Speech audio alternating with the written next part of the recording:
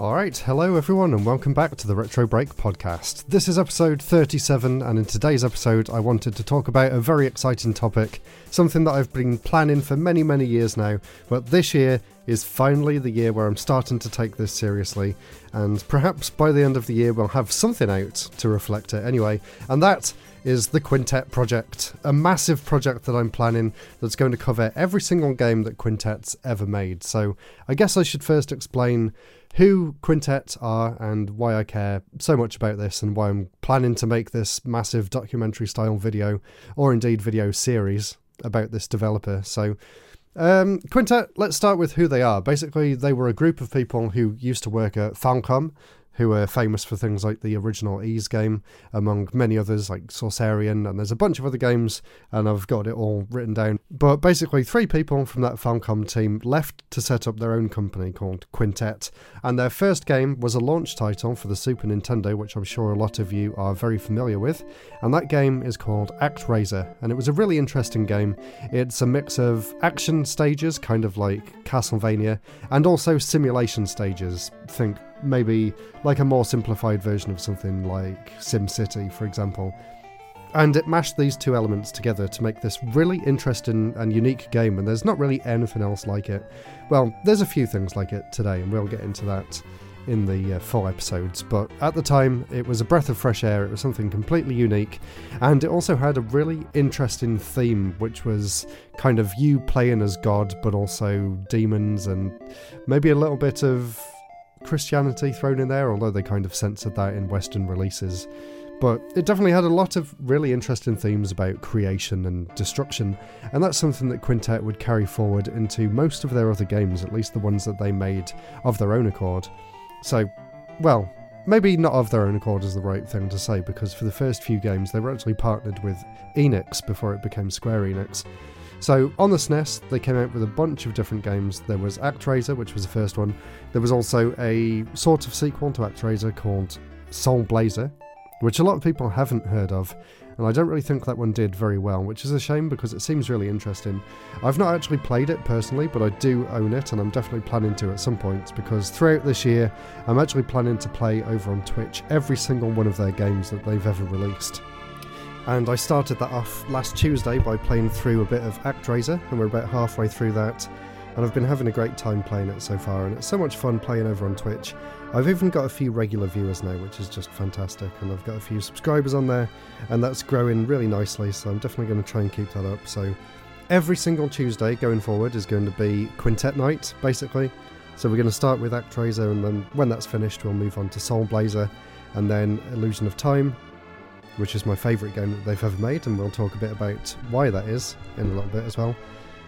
And then we're moving on to Terranigma, which is a game that I took a long time trying to track down back in the day, and it's one that I've never even finished properly, so I'm looking forward to playing that one on Twitch as well, to see what I've been missing out on, because I've never actually got to the end of that one before, so that'll be really exciting. And then there's a few other games for the SNES which I'm a little bit less interested in. So there was ActRaiser 2, which was a follow-up to the original ActRaiser, which is actually a completely side-scrolling game. They got rid of all the overhead like simulation levels completely and replaced it all with straight-up Castlevania-style action levels, which is interesting, but the game itself isn't really as good as the original ActRaiser was. So I know a lot of people were quite disappointed, and it's also apparently extremely difficult, so we'll see whether we can get very far in that one.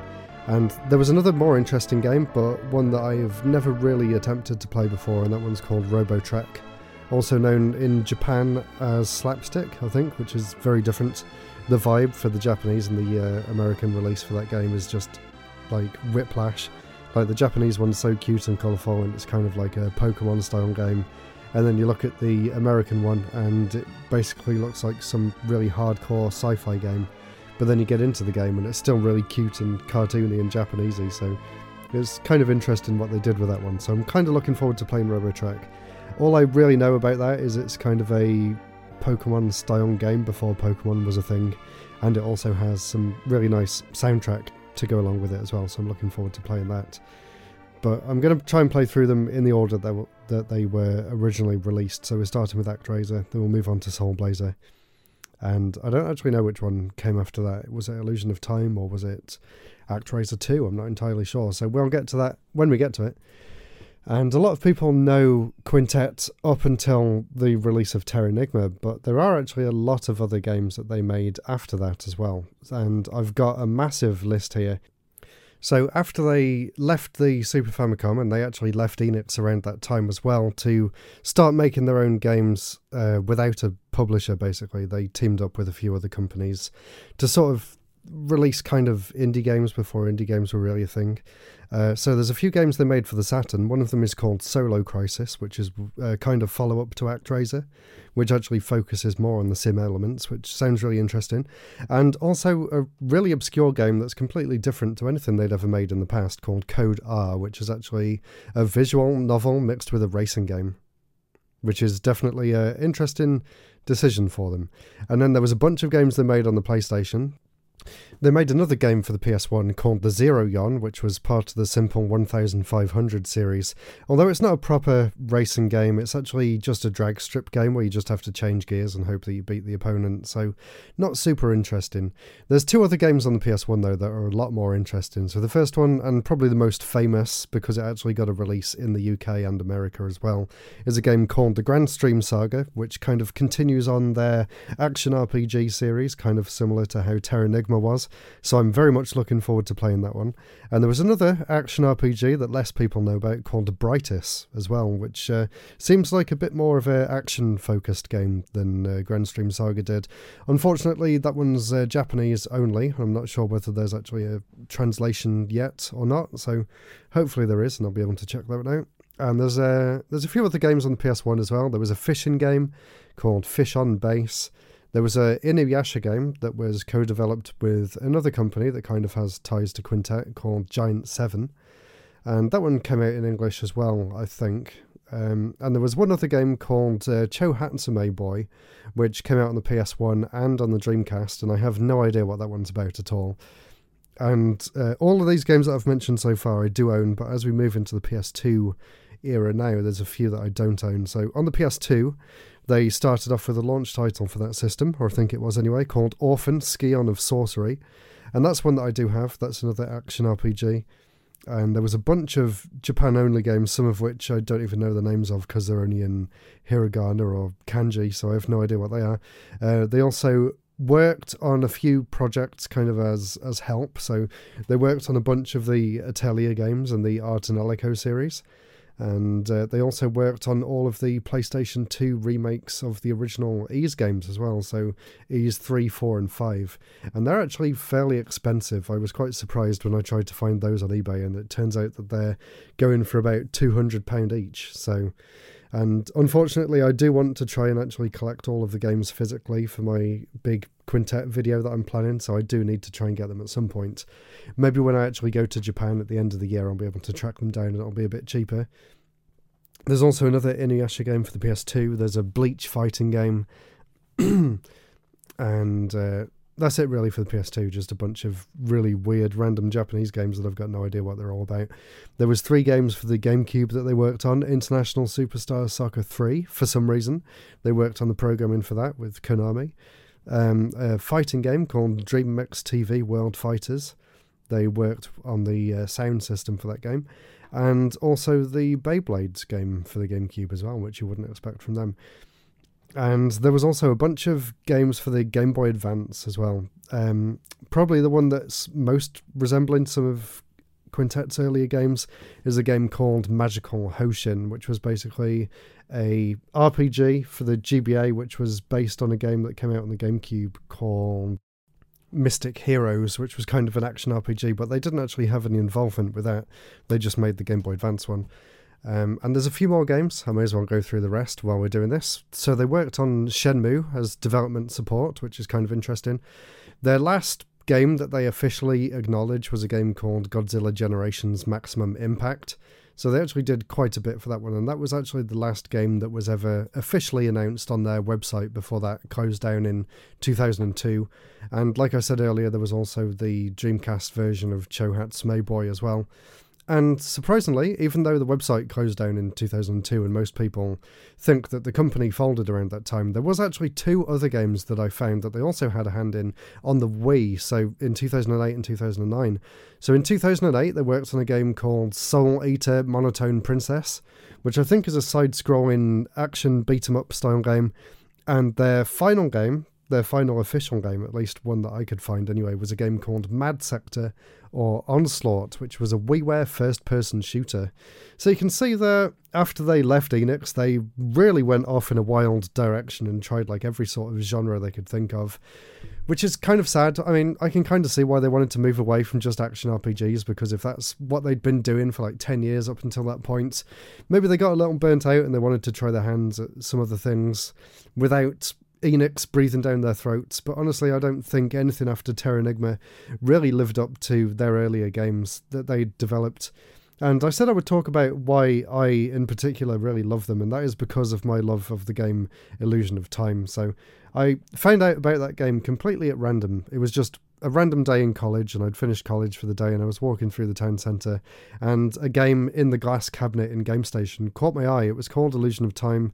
And all I could see in the cabinet was, because the box was sideways, I could see one tiny little screenshot of the main character fighting a worm in the desert. And I thought it looked really interesting.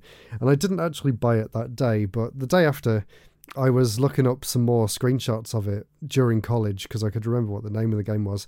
And I went back to buy it that evening after college, and I went home and I literally played it all night, and I just fell in love with the game. It was like everything that I ever wanted from a game. It had a really interesting and engrossing story.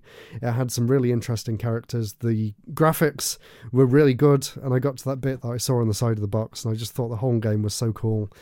All the different music and all the different environments that you get to visit and stuff. And then that sent me down the rabbit hole of finding out who Quintet was.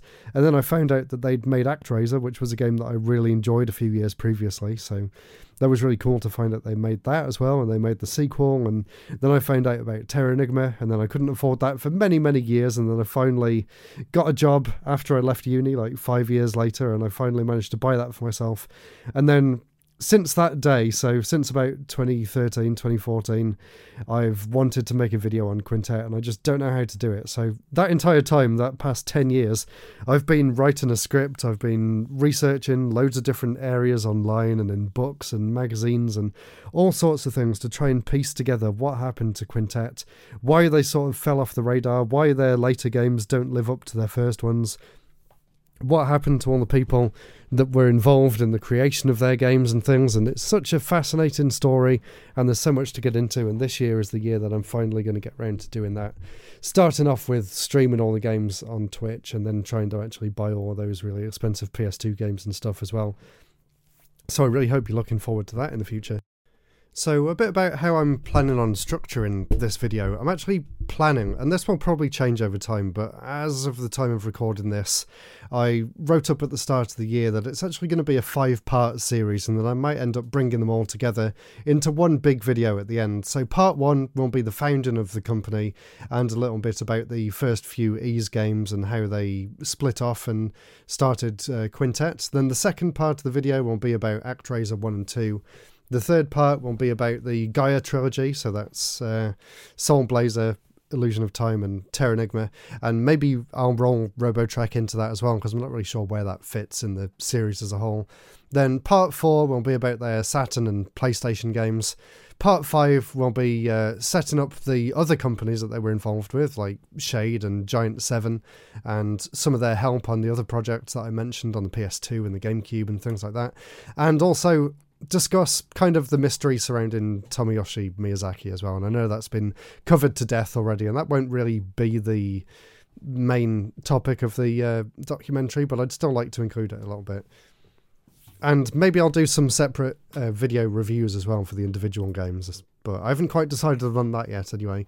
And to show that I've been taking this very seriously, I actually have 70 different notes all laid out here with different scripts, different research for all the different games, loads of screenshots, loads of magazine scans, all sorts of things. So I really can't wait to actually properly dig into this in 2024 and really try and shine a light on what is, I think, one of the best companies from the 90s that published some of the best action RPGs that have ever been made.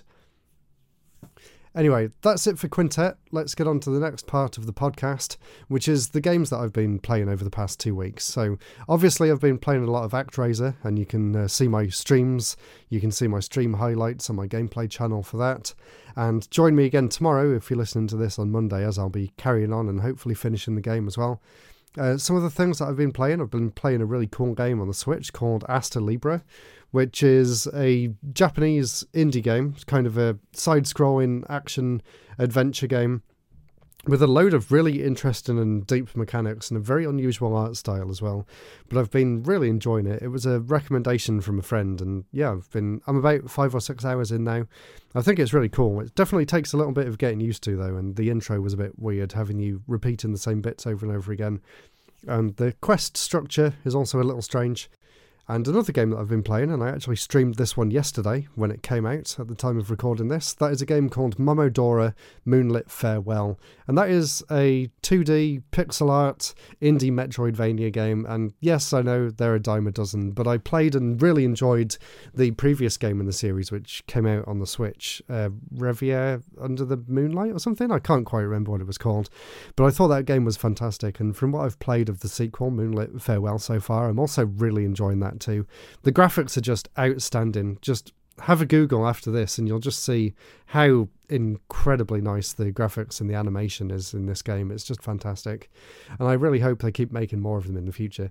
And I did actually go back and experience some of their original games in the series, and I was quite surprised to find out that they're actually more closely resembling something like Cave Story than Metroid. So that's it for some of the games that I've been playing recently, and now we'll move on to the next part, which is some of the other projects that I've been working on. So I just released a video last week about the TV game 6, which was my first history video of the year, and I put a lot of time and effort into the research and the editing for that one, and I'm really disappointed to say that it's one of my worst performing videos ever. I don't know why YouTube's just refusing to promote it to anyone, but it was really disheartening. You know, I put a year of research into that video and writing all the scripts and stuff and making sure that it flows really well and getting good shots of all the system and the gameplay and things, and then for no one to watch it afterwards was really disheartening, honestly, and I'm still in kind of a slump following that, and it's really sad that I know the only way that I can pump my channel back up again is just to release a top games video.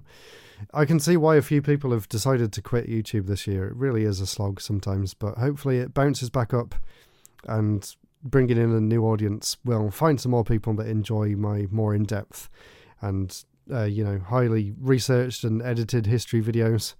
So hopefully it comes back, else I might just stop doing them altogether because it really isn't worth the effort.